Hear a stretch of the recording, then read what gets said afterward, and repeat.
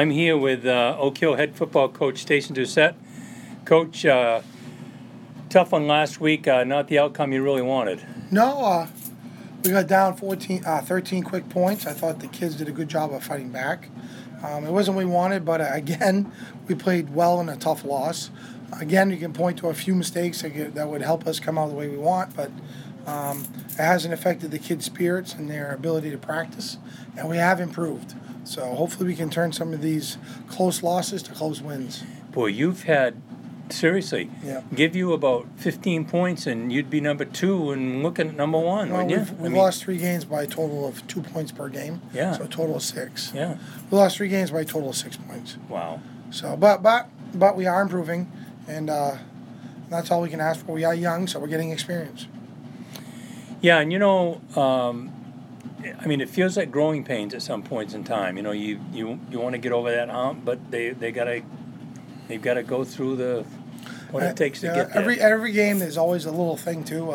I think this week special teams didn't do a very good job, and it showed in the outcome.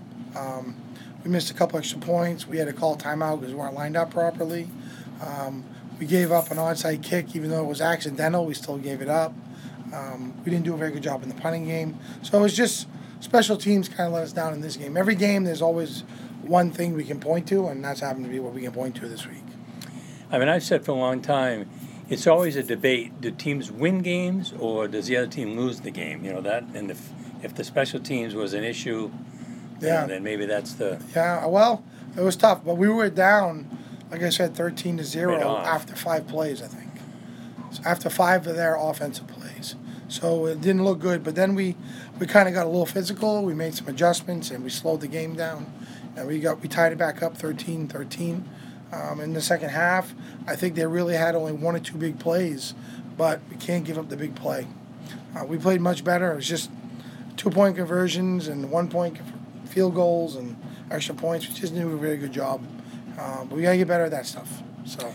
So Lisbon this week, which has gone back to being a rival game. You know, it disappeared for a while because we were in different classes, but it's back to being a good rival game again. Yeah, I think so. I think all bets are off. Records are out the door. I think bragging rights, I always say we're divided by Route 9. Same type of kids, same type of atmosphere, same culture in some ways, where winning is expected, and kids are expected to do their best in both schools.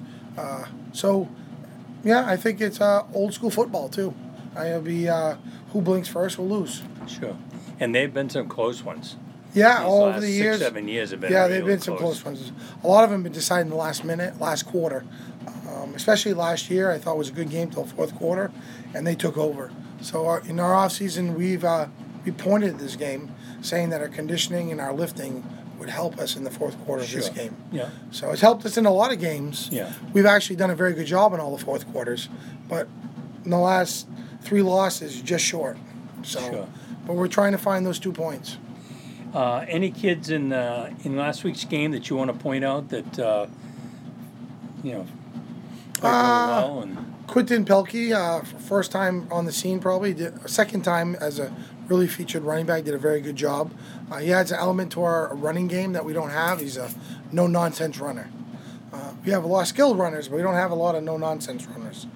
He brings an aspect of short yards. And then Reed Cody had his best game as a back as well.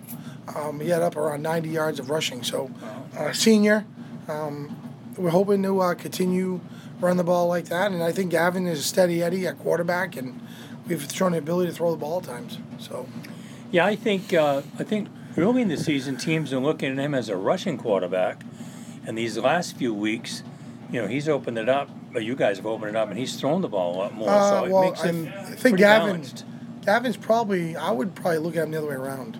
I think he's more of a throwing quarterback. We kind of let him run it a little bit this year. He's tall and skinny. He's always throwing a good pass. Last year, as a freshman, he was over 1,000 yards passing, and he's already thrown for over 1,000 yards this year. But this year he's up around 600 yards rushing.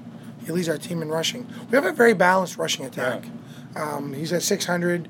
We have 2 or 3 backs at 300, another at 150. So we kind of spread the wealth there. Sure.